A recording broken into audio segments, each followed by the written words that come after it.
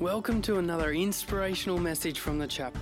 We pray this message encourages and inspires you. If you would like any more information, check out our website, thechapelcollective.com.au. Welcome to week two. If you missed week one, check out the podcast. But welcome to week two of What on Earth Am I Here For? And we're talking about living your calling. 40 days of purpose is really what it's historically known as. But living your calling, living my calling. And this 40 days, I think Bron said it last week, you know, if you live to somewhere in your 70s, you'll live more than 25,000 days.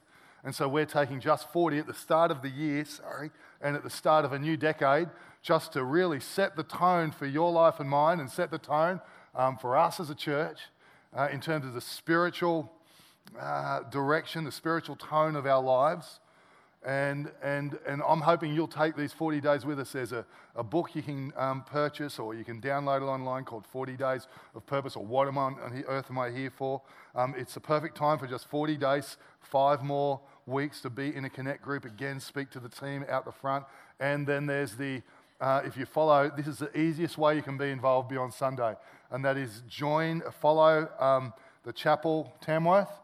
And once you follow that, every day you'll just get the daily devotion, the daily meditation on your phone. Even I sit there and close my eyes and listen to the content, and it goes for about 3 minutes, and it's just it's good for the soul. So encourage around all that. Let's make this 40 days or 33 days, whatever we've got left.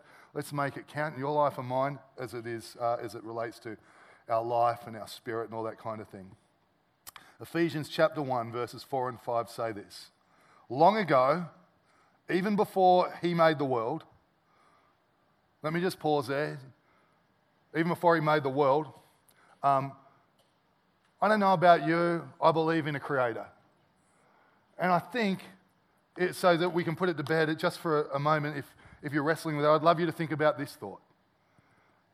Doesn't everything suggest to you that there's a designer? I've got this watch. It's a nice watch. Actually, you can buy it online, hudsonbrothers.com. It's a nice watch. And but what do you reckon the odds are that if I break it up into pieces and I bang my hands together, that it will come together in perfect part and in perfect time and work just as it was intended to work? Or even not as it was intended to work, because it would need to be an accident to come together to make it work as a watch. And it's just a watch.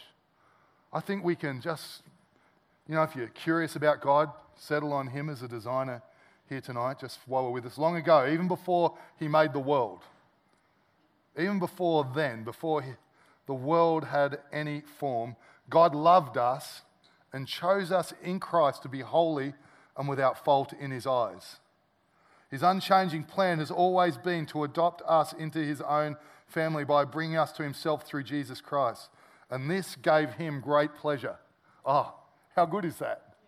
Yeah. Before he made the world, I don't know how that works, but before God made the world, he had you in mind. Not generally someone in the vicinity of me or you, but you, me. He had us in mind. And I'm not sure how it works. And he knows all of our faults, and he still was good, pretty pumped about that anyway.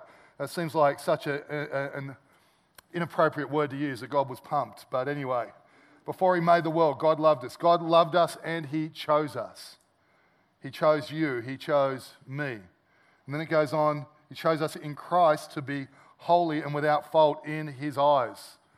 And I like that, because who knows, we are already, if you've put your trust in Jesus, the Bible says you have already been made holy, even though we don't feel holy sometimes, many times, even though we might not always sound holy. He's made us holy in his eyes. Thank God for that. He's made you holy in his eyes. I like this bit, without fault. Oh, how I wish I could make myself without fault in the eyes of my wife. Wouldn't that be a good way? Just wake up in the morning and go, Bronwyn, today I am without fault. Yes. Wouldn't that be good? That'd be a great day. It's my new prayer. That takes more faith than any other prayer we'll pray here tonight. But the reality is, that's how God sees you. That's how God sees me. He's incredible. He's nothing like people portray him, is he? He's just not a whole lot like you read the Bible and go, how do you come up with the mean, angry God who hates everybody? His unchanging plan has always been to adopt us into a family. It's not just that we would be like family, it's actually that we are family.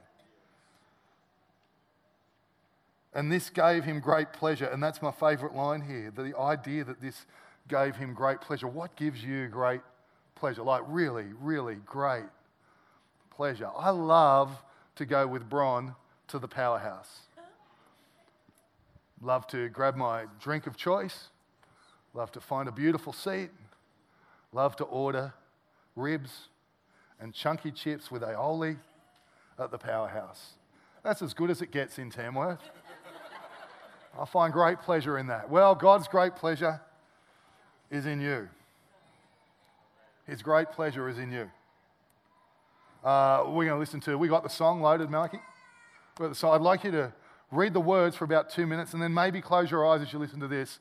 We're talking about God's love. Here's my prayer tonight as we come to this, is simply this, that whatever you know about God's love in your head, whatever you might hear tonight about God's love in your head, that something would go on, that it would shift into our heart, that our head knowledge would turn into a heart knowing.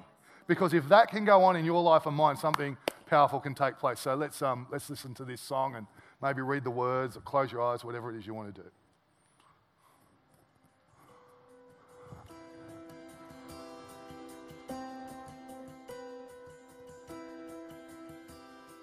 He is jealous for me. Love's like a hurricane. I am a tree bending beneath the weight of his wind and mercy. When all of a sudden I am unaware of these afflictions eclipsed by glory, and I realize just how beautiful you are and how great your affections are for me. And oh, how he loves us, oh, oh, how he loves us, how he loves us, oh.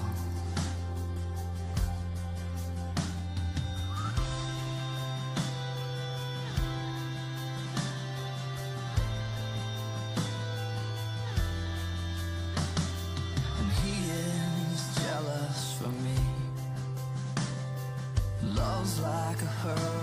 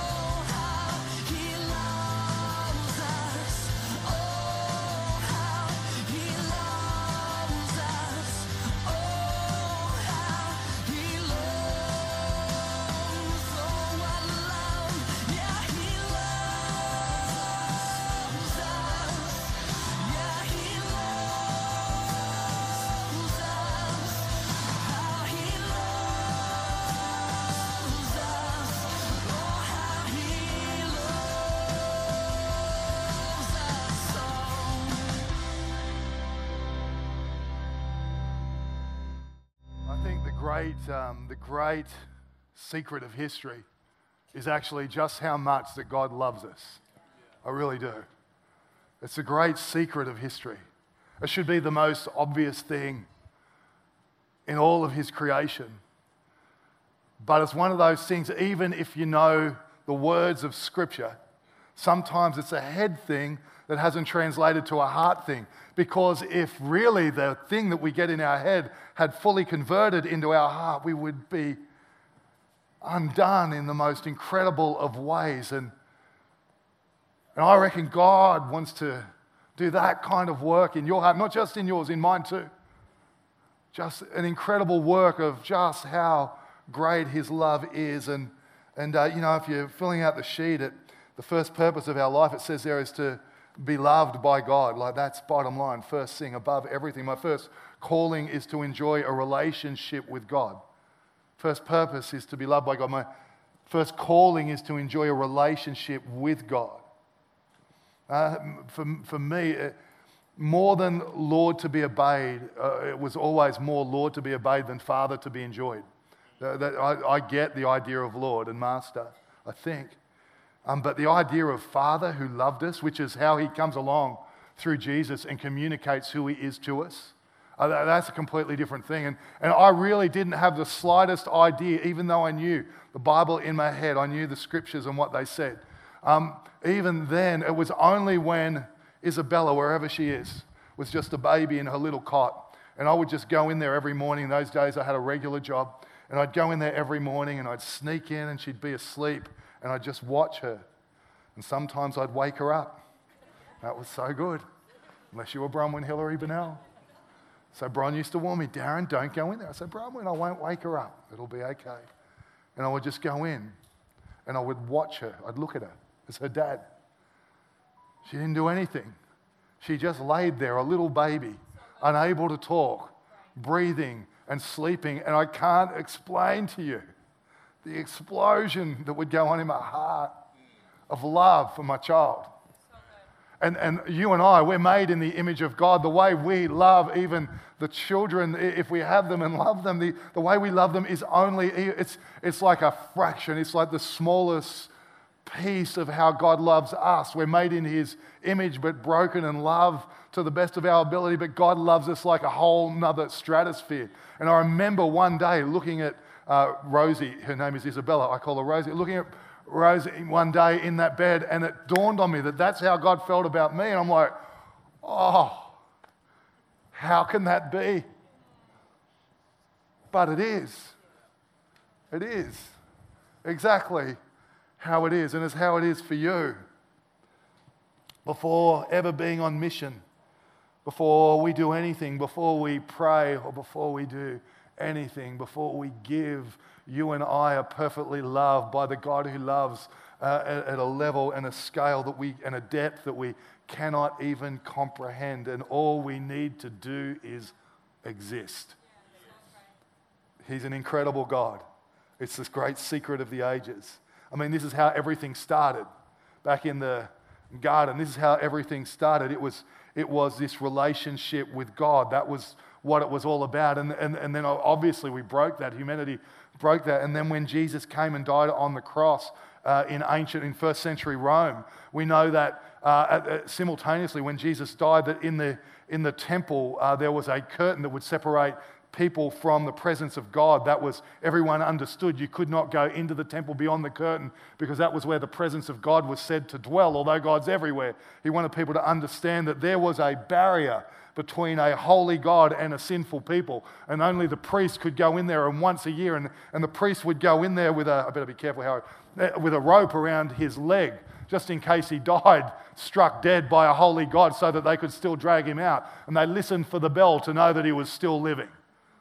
But in the moment that Jesus died on a cross in the Roman Empire back in the first century, in that moment, the Bible says that the moment he died for the sins of the world, the curtain was torn from the top to the bottom to signify to us that, the enmity or the tension, the barrier between fallen humanity, between sinful humanity and a holy God had been broken through, and now we could enter in. It was always the plan because God loves us. It was how it was in the start. It's how it is. He's come to restore and instigate that restoration of the relationship, and He's done everything to do it. I don't know what relationships are like for you, but you know, He restored it and instigated it when He did nothing to create it. I don't know the last time you did that. But, you know, a few times with Brian over the years, if I'm really honest with you, Brian has done stuff that's not okay. And I've taken it upon myself, even though I've been completely innocent, thank God I got the mic tonight, to restore and instigate the restored relationship. Thank God for me, hey? Thank God for me. But not only was it where it began, not only is it what Jesus did, but it's where we will all ultimately be. Those who have trusted in Jesus, when Jesus returns, when eternity kicks in. Sorry, I lost my belt today. I'm hoping they all stay together here. And eternity is going to kick in. And the whole point of eternity is that we would be in His presence forever. I thank God that it's not. I used to hear when I first became a Christian, preachers like me would say, we're just going to stand and worship Him forever. And I'm thinking, really? I don't want to go to hell, but that sounds like hell. God knows what I mean. You know what I mean? I'm like, yeah, you do, right? Great. I'll just stop in case I do, you know. Oh, how He loves me. How He loves me, oh. Romans chapter 1 and verse 7. Dear friends in Rome, God loves you dearly. Can that get past our head to our heart? God loves us dearly. You know, there's one person on the planet can make me cry. It's my passed away mother. And the reason she can make me cry is that I know that she loved me dearly. With every part of her being, to the core of her being, my mother loved me dearly. The Bible says God loves us dearly, and He called us to be His very own people. And that relationship is to be a son or to be a daughter. Not like one, but actually one. If you're a parent, you understand the power of this. And if you're not a parent, I don't know how you understand the power of it. You can work it out. But if you're young and single, you know, if you go, how would you want a boy to treat you? It's good to write that down in advance too, girls, just for the record. Write it down in advance so that when they don't treat you like that you've gone. You want a man who loves Jesus. You want a man who's going to lay down his life and put you first, and you should settle for nothing less. You get him to open doors for you and shut doors for you and to buy you things and to take you to dinner, and whatever he can do, you get him to do it. He should pray with you. He should lead you. He should rally your heart to church and to serving Jesus. If he doesn't do those things, get rid of him now. Boys, you should look for the same kind of girl. But don't let her open the door for you. Okay, I'm being old school now. I'm being old school. Do whatever you want. My suggestion is that you don't, that you open the door for her. But, you know, we live in a different time. It's a different place. You can do what you like. No, you can't. Pastor Mike has spoken. He's the boss. If you've got any issues, take it up with him. 1 John chapter 3 verse 1 says this. What an incredible quality of love the Father has shown us, that we should be named and called and counted the children of God, and so we are. I love that. I'm going to put some photos up on the thing here. They should come up. Look at that. Oh my gosh. What a wonderful child. What a wonderful child. Oh, what a wonderful child. Love that. And then this one. There you go. Look at that. Isn't that woman in black stunning? She is attractive, right? Moving on, she said. Okay. But you know, I just naturally love my children. And even when they get it wrong, I love my children. Katie's got this new rule, so for the longest time, I can hug Katie as many times a day as I want, so I do. I reckon when Katie was in year 3, I would hug her 20 times a day? She's saying more than. I just grab her and hug her. And we wake up and have a hug. She'd go to bed, we'd have a hug. If I saw her across the day, we'd have a hug. And so this year, she's in year 7 this year. She's limited my hugs. I get rationed. I get rationed. Yeah, so, and yeah. But the reality is that I'll take as much love from her. She's giving me instructions now. I'll take as much love from her as she'll give me. Wow. Because I'm a dad who loves her. Yeah, wow. And you know, when she gets it wrong, and she does, like right now, I still love her. I love her no less. Wow. And that's how God is with us. When my kids get it right, I'm championing them. I'm celebrating them. When they get it wrong, I'm trying to help them move forward. That's how God is with us. I never want my kids to leave home, ever. I just want them to stay. I'm sure that'll change if they get to 30 and they're still at home. But you know, if they're all there, I'll take one maybe. But I don't want them to leave home because I'm their dad. I want them in proximity. I definitely want them to live in the same town as me. In fact, that should be a rule. But whatever happens, that's what I want because I'm their dad and I love them, and that's what your Heavenly Father is like, and He loves you. And if we can just get it past our head into our heart, that will change everything. So much becomes easier. You know, when I started as a Christian, when I pray, I would set a timer because I'm like, I know I need to pray, and so I'd set a timer until the alarm went off, and then I go, right, my time's done. Who knows? I had no idea that He was a Heavenly Father. I just understood that He was a Lord of all. And we should understand that He's Lord of all. And that should be a part of our life so it keeps us on track, that we serve Him as Master and King and Lord.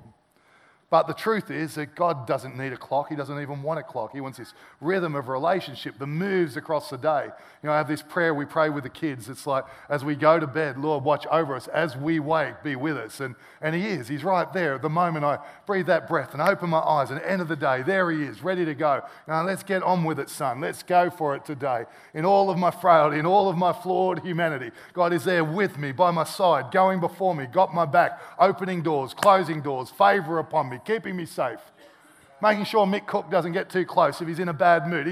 God's all over it. He's got this. He's an incredible Father. He's like no other. I like this. It's from Isaiah 49. Can a woman forget her nursing child and have no compassion on the son of a womb?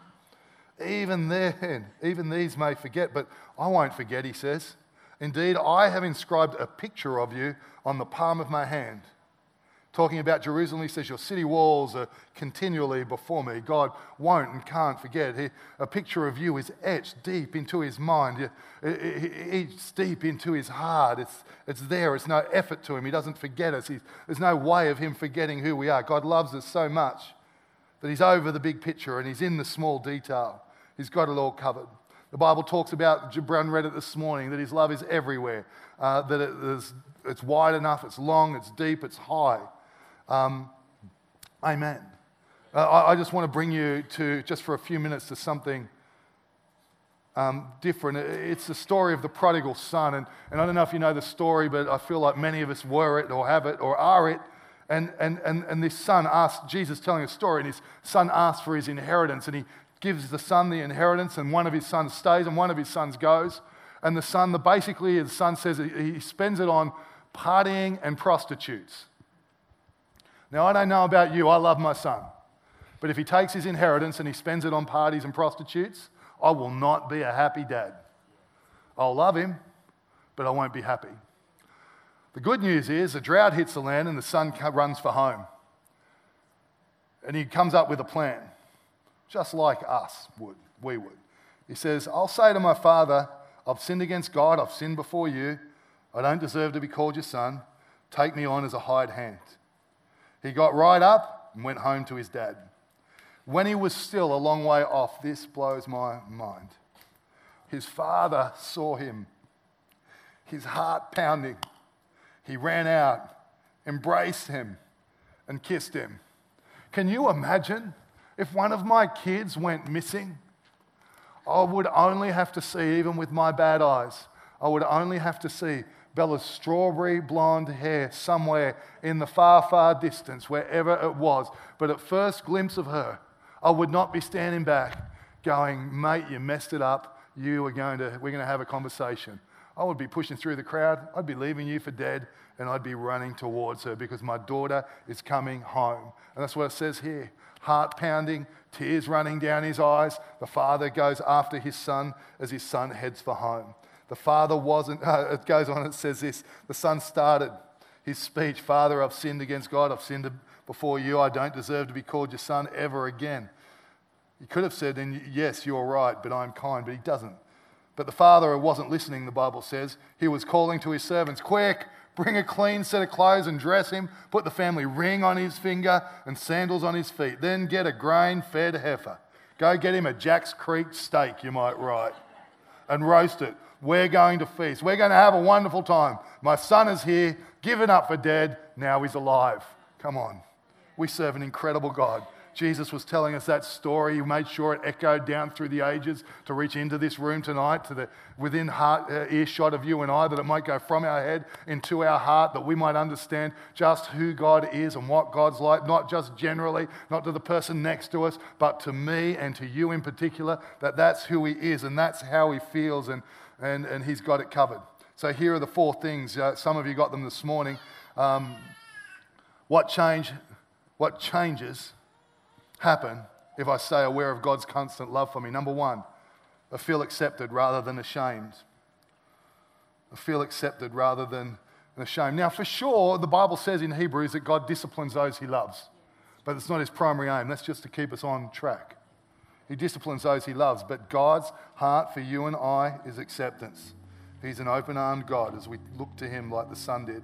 Number 2, I'm bold in bringing my needs to God. I'm bold in bringing my needs to God. I love this verse. If you want to write it down, Hebrews chapter 4 and verse 16. It says this, let us then approach the throne of grace with confidence. Let's approach with confidence so that we may receive mercy and find grace to help us in our time of need. How good he is. Let us approach the throne with grace and with confidence. You know, on Sundays, my children will come up to me. I don't know why they even ask, but you should ask. And they'll say, Dad, can I get a drink or whatever from the cafe and stuff? I go, yeah, get it. I'll sort out the bill. And but they're not coming wondering, is this going to happen? They're just coming out of politeness because they're absolutely confident. Yeah, of course. Life's like that. That's God's heart for us. We come boldly to him, bringing our needs to him. I'm confident of this. If you will bring your needs to God as we live for him with all our heart, I'm confident that God will meet that need and meet you where you're at. Number 3, I have peace in pain. I have peace in pain. I have peace in pain. Bron talked about it this morning. And number 4, if I had more time, I'd love to go here. I gain the courage to take risks. Oh, I love this thought. I love the idea that God, once you know God, how much he loves us, we have courage to take risks that we wouldn't otherwise take. One of the things I love about Bron is that she always encourages me around the risks that we take. And we've taken plenty of risks as a married couple, as a church over the years. We're taking new ones again now. We're always taking risks. But one thing I love about Bron, sometimes she'll say, Darren, that's a dumb idea. Sometimes she'll say, you just need to give people time to catch up to the last idea. But bottom line is, she'll say, Darren, if that's in your heart, if you're confident that's God, let's go for it. And great confidence, I have great confidence that she has got my back. We have the same greater confidence in God when we know how much he really loves us. In Jesus' name, amen. Why don't you stand with me? Hey again, thanks so much for joining us on this podcast. Whether you are new and exploring your faith or a follower of Jesus, there's a next step for you. There is always room to grow, more to be done, destiny to be pursued, and people to be reached. So what's your next step? To find out, head over to thechapelcollective.com.au. And thanks again for listening.